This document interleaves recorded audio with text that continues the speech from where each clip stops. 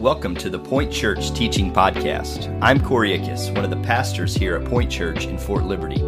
We seek to exalt Jesus and equip the saints through expositional preaching and teaching. I hope you're encouraged and uplifted from this week's teaching. Good morning. I'm Pastor Kevin. I'm one of the elders here at Point Church, and we're so glad that you're here today on this first Sunday of Advent. I'm here to continue our series in the story. We're covering the creation, the fall, the redemption, and the restoration, which is the complete story of the Bible. I'm going to do a little review. Corey covered the creation so well in the fall several weeks ago now. And Barry, of course, came and covered the covenant through Abraham after the fall. And last week, Josh shared with us the story of redemption, or started the story of redemption, with his main point being that Jesus fulfills and delivers all the promises of God, and you can put your hope in Him.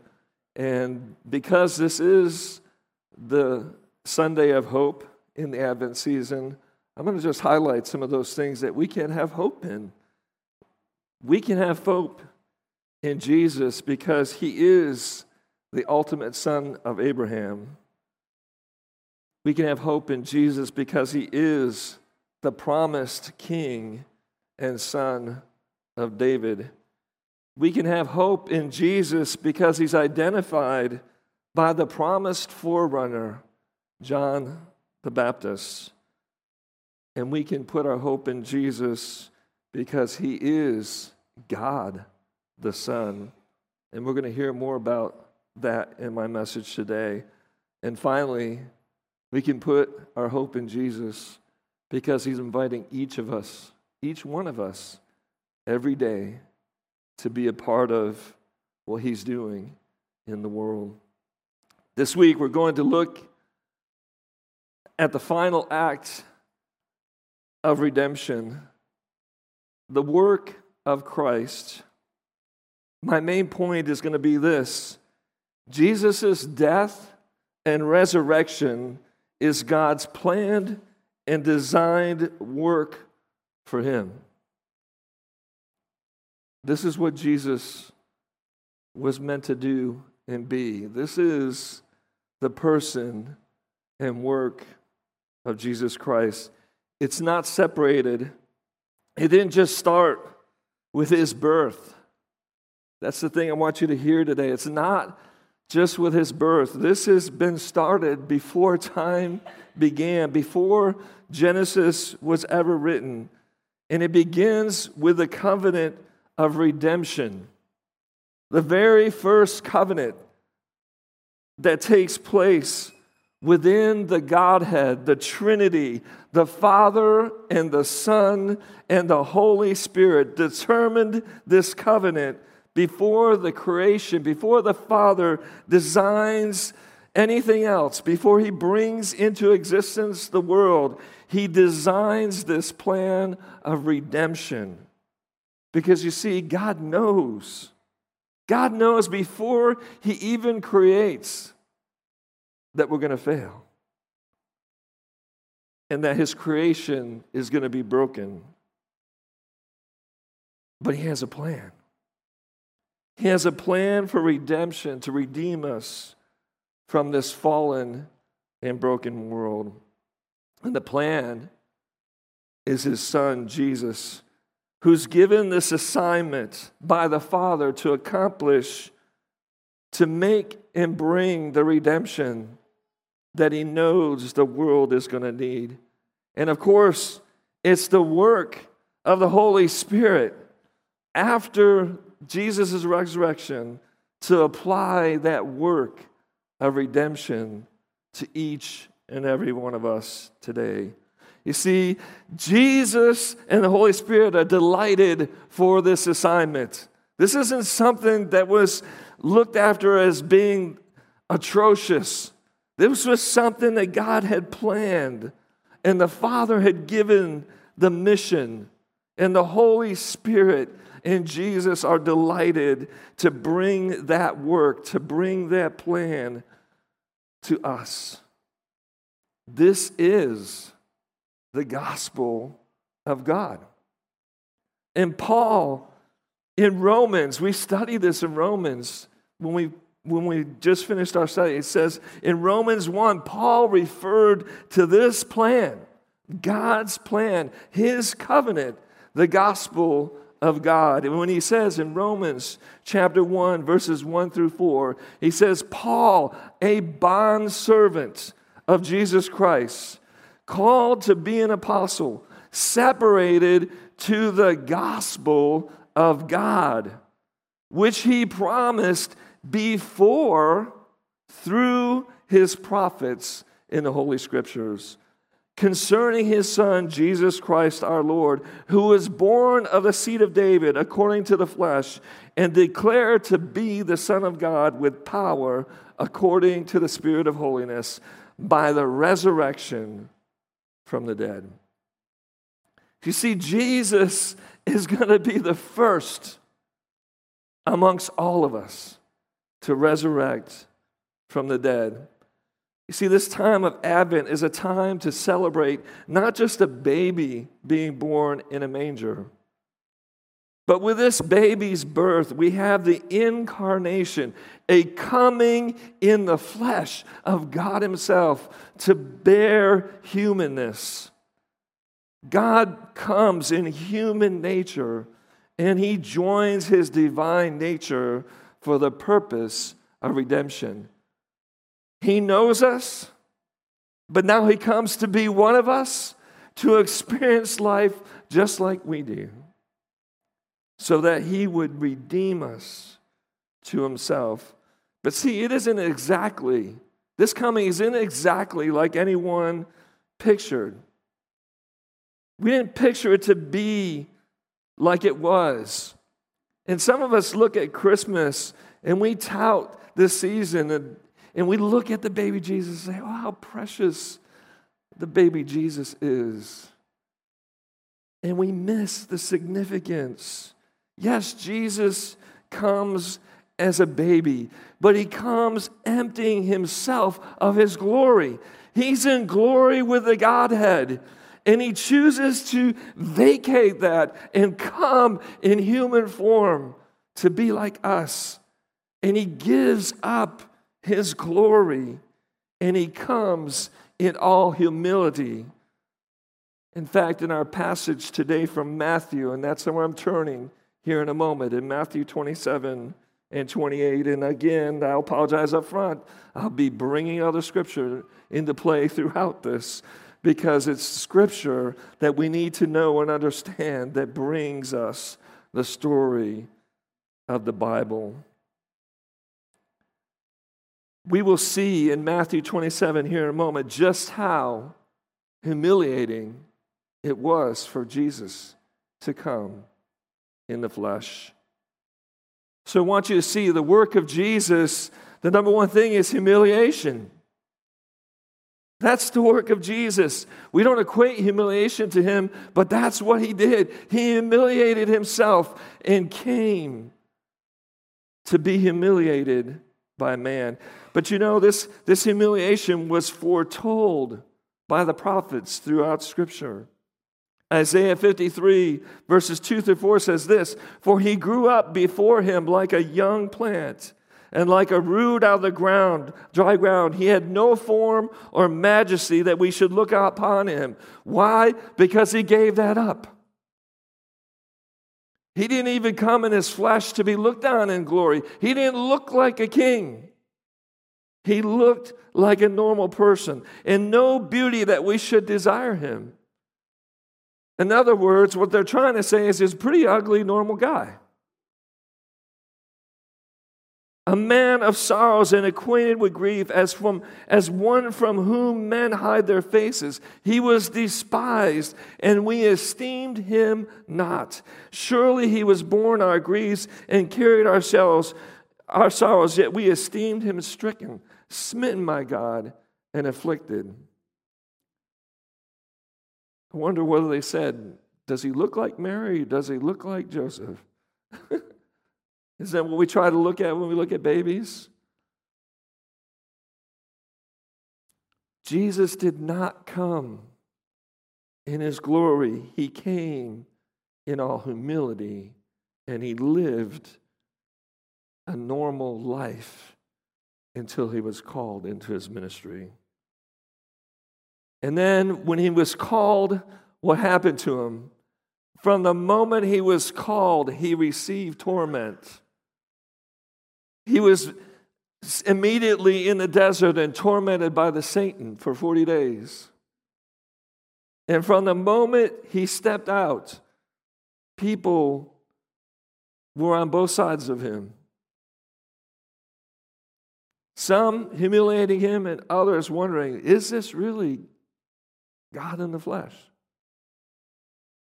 But in our passage, we're going to learn that Jesus, at the end of this ministry, for 3 years, pouring into his disciples and pouring into the crowds and pouring into the people, he comes to the end of this humiliating life in a really humiliating way. He's accused and he's bound and he's delivered to the Romans, delivered to Pilate, the governor. You see, Jesus is going through the final, ultimate humiliation.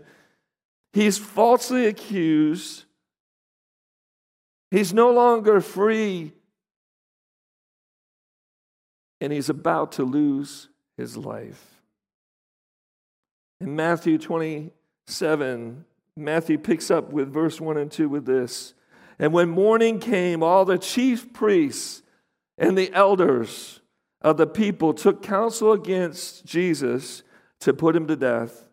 And they bound him and led him away and delivered him over to Pilate, the governor.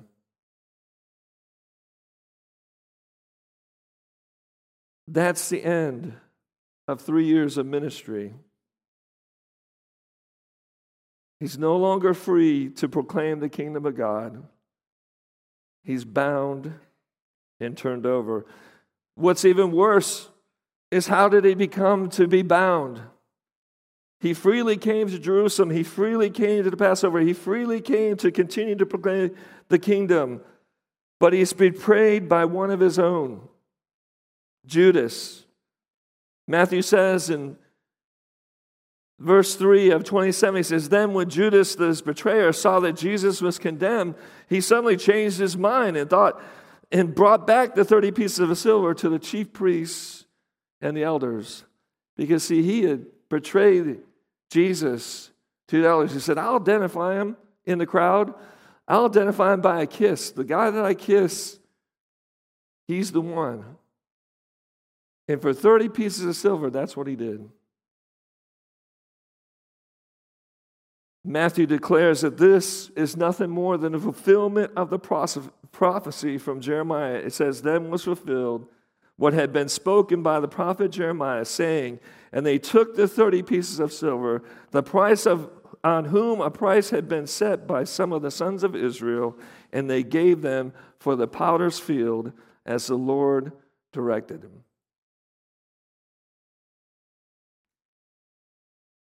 So Jesus, betrayed by the chief priests and the elders, sent to Pilate, turned over by a friend, a trusted, close member of his disciples. And what happens? You think if you was you in that position, you'd be screaming out, right? Injustice, whatever. You would say, false accusing, I've been betrayed. I want my day in court, right? But Jesus doesn't do any of that. Jesus is silent before his accusers. Matthew records in 11 through 14, he says, now Jesus stood before the governor, and the governor asked him, are you the king of the Jews? Jesus said, you have said so. But when he was accused by the chief priests and elders, he gave no answer. And then Pilate said to him, do you not hear how many things they testify against you? But he gave him no answer, not even to a single charge. So the governor was greatly amazed. This also was a fulfilling of the word of God. Out of Isaiah 53, if I turn back to the Isaiah passage, verse 7, he says this, he was oppressed and was afflicted, yet he opened not his mouth. Like a lamb that is led to the slaughter, and like a sheep that before its shears is silent, so he opened not his mouth. Why? Because this is God's plan, for Jesus to be the sacrificial lamb. There's nothing that he's going to do other than go to the cross. And he's going to go willingly and silently. But you think this humiliation is bad enough, right? No, Matthew says it's even worse. The crowd chooses another over Jesus. The crowd who's been following him for years now. A lot of people in that crowd have been following for years. And what do they choose? They choose another over Jesus. Matthew says, now at the feast, the governor was accustomed to release to the crowd any one prisoner whom they wanted. And they had been then a notorious prisoner called Barabbas. He led an open rebellion, armed rebellion against the Romans, actually to turn things over. And so when they had gathered, Pilate said to them, whom do you want me to release for you, Barabbas or Jesus, who is called Christ? For he knew that it was out of envy that they had delivered him up. And then in verse 20, it says, now the chief priests and the elders persuaded the crowd to ask for Barabbas and destroy Jesus. The governor again said to them, which of the two do you want me to release you? This bad criminal or the person that's trying to save you? And they said, Barabbas. And Pilate finally said to them, then what shall I do with Jesus, who is called Christ? He probably didn't even understand what that meant, but he knew that they did. He knew that they knew that the Messiah was going to come at some point. And they all said, let him be crucified. And he said, why? What evil has he done? But they shouted all the more, let him be crucified.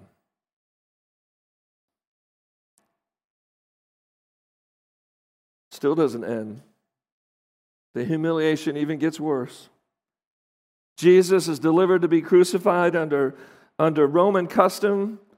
That means that you got scourged first before you went to the cross. The Romans had the practice down so complete that they were hoping that the person would never survive the scourging, so they wouldn't have to go through the trouble of putting him on the cross. That was the intent. Matthew 27, 24 through 26 says this, when Pilate saw that he was gaining nothing, but rather that a riot was a beginning, he took water and washed his hands before the crowd, saying, I am innocent of this man's blood. See to it yourselves.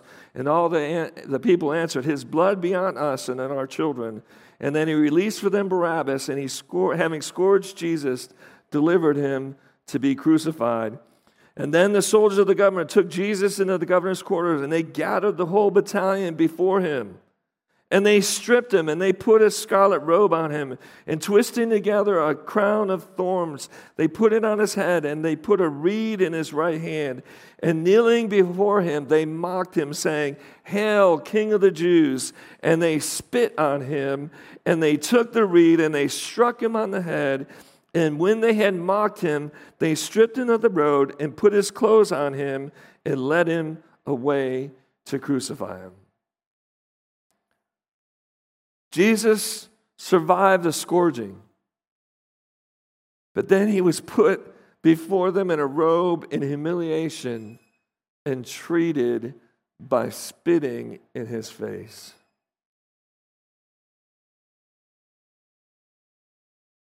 It's not done.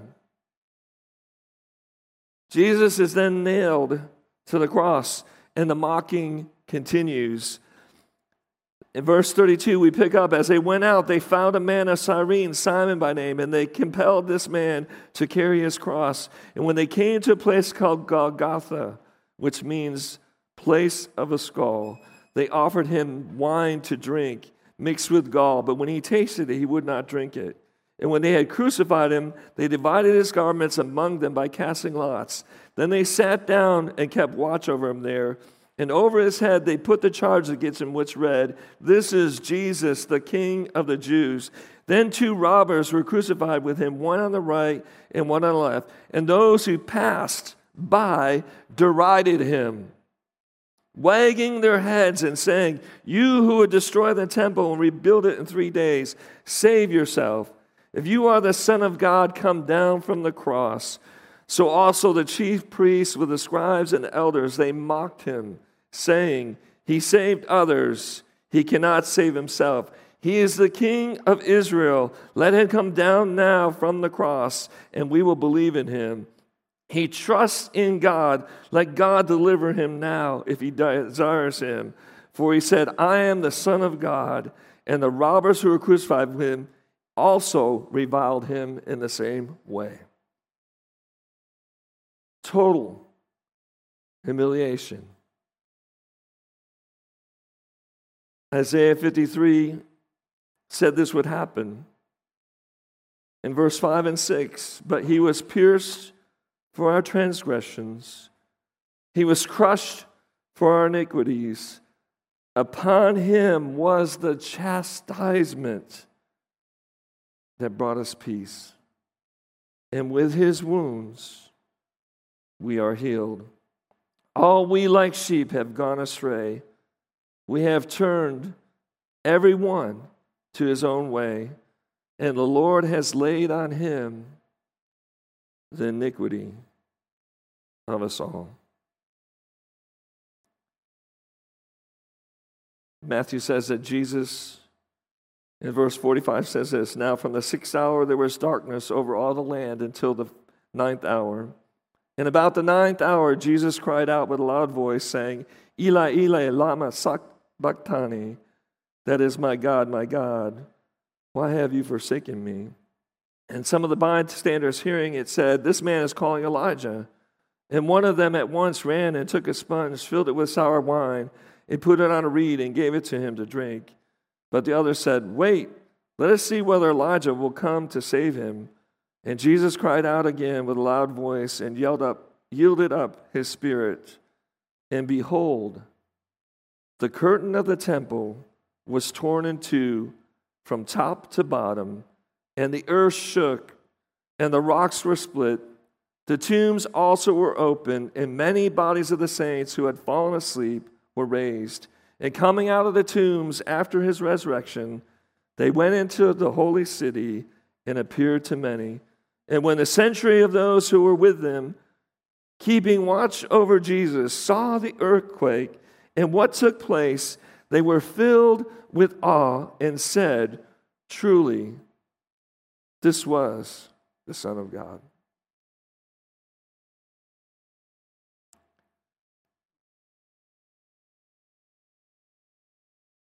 God's plan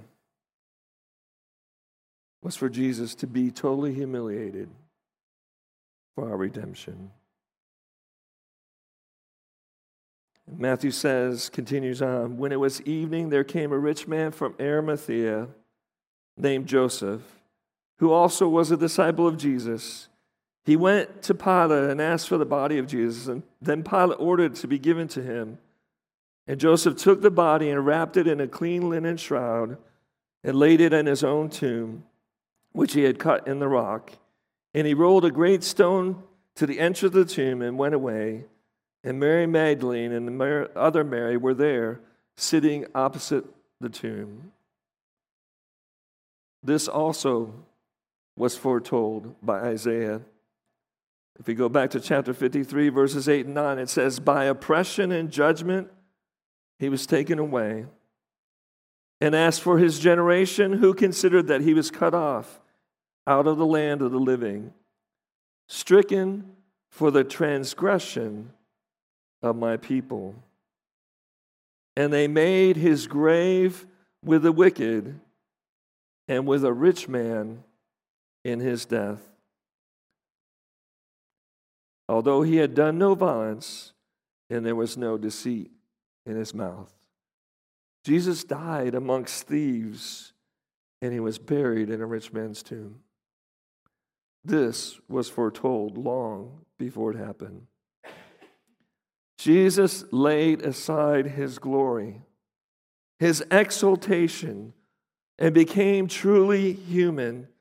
He emptied himself of all glory and reputation to become open to humanism. He came as a slave, a position that does not carry any exaltation and no dignity.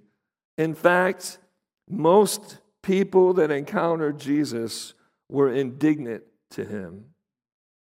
He went to a humiliating and shameful, painful death on the cross, the worst possible death that anyone could be subject to at that time. In fact, I think any time since. And fortunately for us, the story doesn't end there. Jesus is exalted in the resurrection.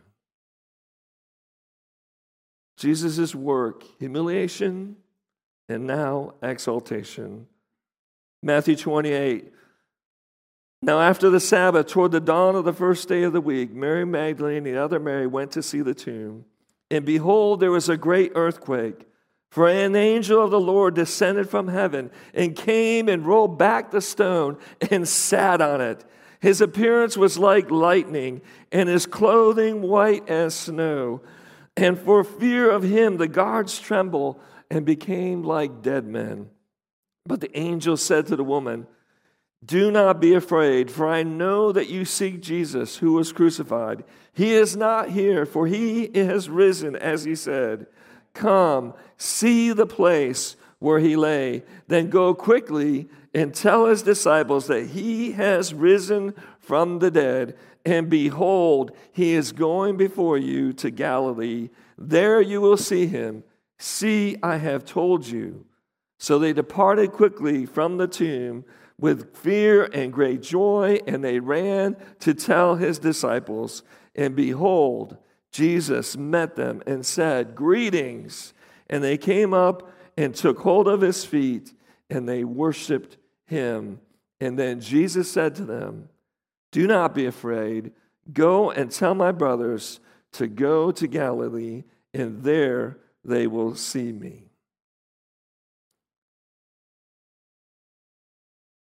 Jesus is exalted in the resurrection. This too was prophesied in Isaiah 53. We'll pick that up again. Verse 10. Yet it was the will of the Lord to crush him. He has put him to grief. When his soul makes an offering for guilt, he shall see his offspring.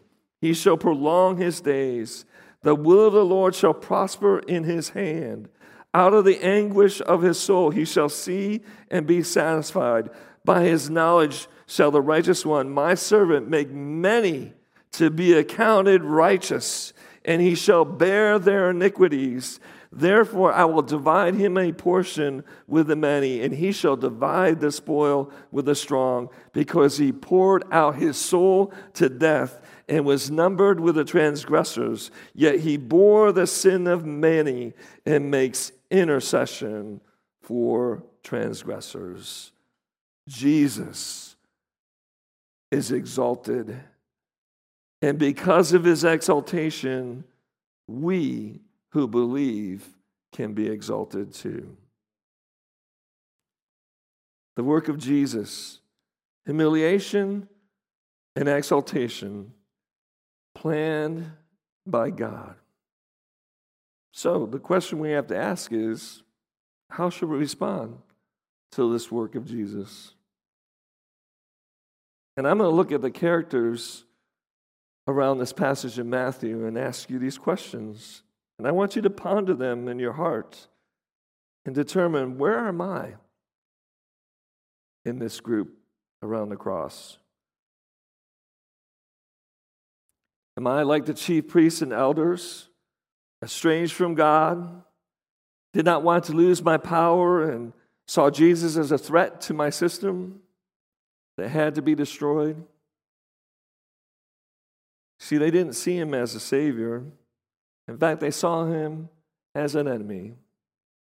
And some of us in this room may not say it loudly, but we don't see Jesus as a savior. We'll often see him as a roadblock or something against getting what we want and what we desire. Is that you? Or maybe you're like Judas. You're kind of confused. You see, you're a man who wanted Jesus to lead an open rebellion and thought that turning him over would encourage Jesus to finally act. But instead, it led him to being condemned to death. Yeah, Judas changed his mind. He regretted his decision. And did he really change his mind because of Jesus? No, I think Judas changed his mind because everything he had worked for came to the end. And he was so depressed by it that he actually hung himself. Maybe you know about Jesus, but you see him as your kind of go-to guy. You see there's a gain there. There's something that you can gain from a relationship with him. But you don't desire to surrender your life to him. You just want to use him to get what you want.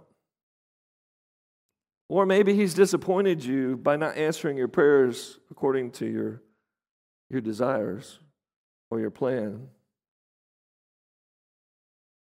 Are you confused? Is that you this morning? Maybe you're Pontius Pilate, a people pleaser. You didn't want to rock the boat. You wanted to appease the crowd and, oh, by the way, please your wife, because if you read the passage a little bit deeper, it's his wife that kind of says, hey, don't have anything to do with this righteous man. He's going to cause you problems. And so he made a choice, if you can call it a choice. He backs the chief priests and the elders and the crowd in condemning Jesus. But then he tried to act like it wasn't his decision, and he washed his hands. And so maybe you're like Pilate, just going through the motions just to please those around you. But you really don't know Jesus, and you don't have a relationship with him. Or maybe you're the crowd, just trying to blend in, get by. You're kind of led to follow as others, like sheep led astray. Maybe one of the people in the crowd just blindly following because it's the thing to do today. I mean, everyone else is doing it, right? Is that you? Or maybe you're a Roman soldier. You're just following orders. But you're not really trying to understand or seek truth for yourself. You just, you kind of know about this Jesus, but you really don't know what he was trying to do. Do you see him for who he really is, or are you just following your orders? Or finally, maybe you are like the women in the well this morning. You're faithful servants who lost something precious, and then you found it again. And you just could not keep silent. And you had to share it with the rest of the disciples. And everything you've experienced out of fear and joy and out of worship, you came. Are you sharing the hope that you have in Jesus with fear and joy? Are you worshiping him for who he really is? And do you see him for what he's truly done for you? Paul says this in Philippians 2, verses 5 through 11. Let this mind be in you, which is also in Christ Jesus, who being in the form of God did not consider it robbery to be equal with God, but made himself of no reputation, taking the form of a bondservant, and coming in the likeness of men, and being found in appearance as a man, he humbled himself and became obedient to the point of death, even the death of the cross. Therefore, God also has highly exalted him and given him the name which is above every name, that at the name of Jesus every knee should bow, of those in heaven and of those on earth and of those under the earth, and that every tongue should confess that Jesus Christ is Lord, to the glory of God the Father. The question I have as we approach our response is, are you willing to humble yourself so that Christ, in his timing, will exalt you in the final resurrection? Jesus' humiliation and exaltation led to the plan that God had in death and resurrection. So what are the actions that we can take today? The first one is to believe. John chapter 6, 47, verse 47 says this, most assuredly I say to you, he who believes in me has everlasting life.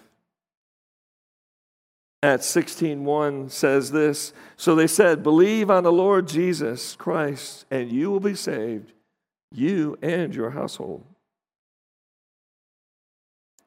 The second action we can take is to confess. Romans chapter 10, verse 9 says that if you confess with your mouth that Jesus, the Lord Jesus, and believe in your heart that God has raised him from the dead, you will be saved.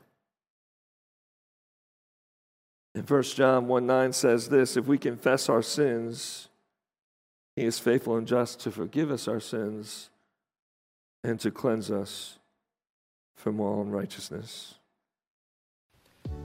Thank you for listening to this week's teaching. If you'd like to learn more about how you can be a part of what God is doing here at Point, connect with us at www.pointchurch.live. Thank you.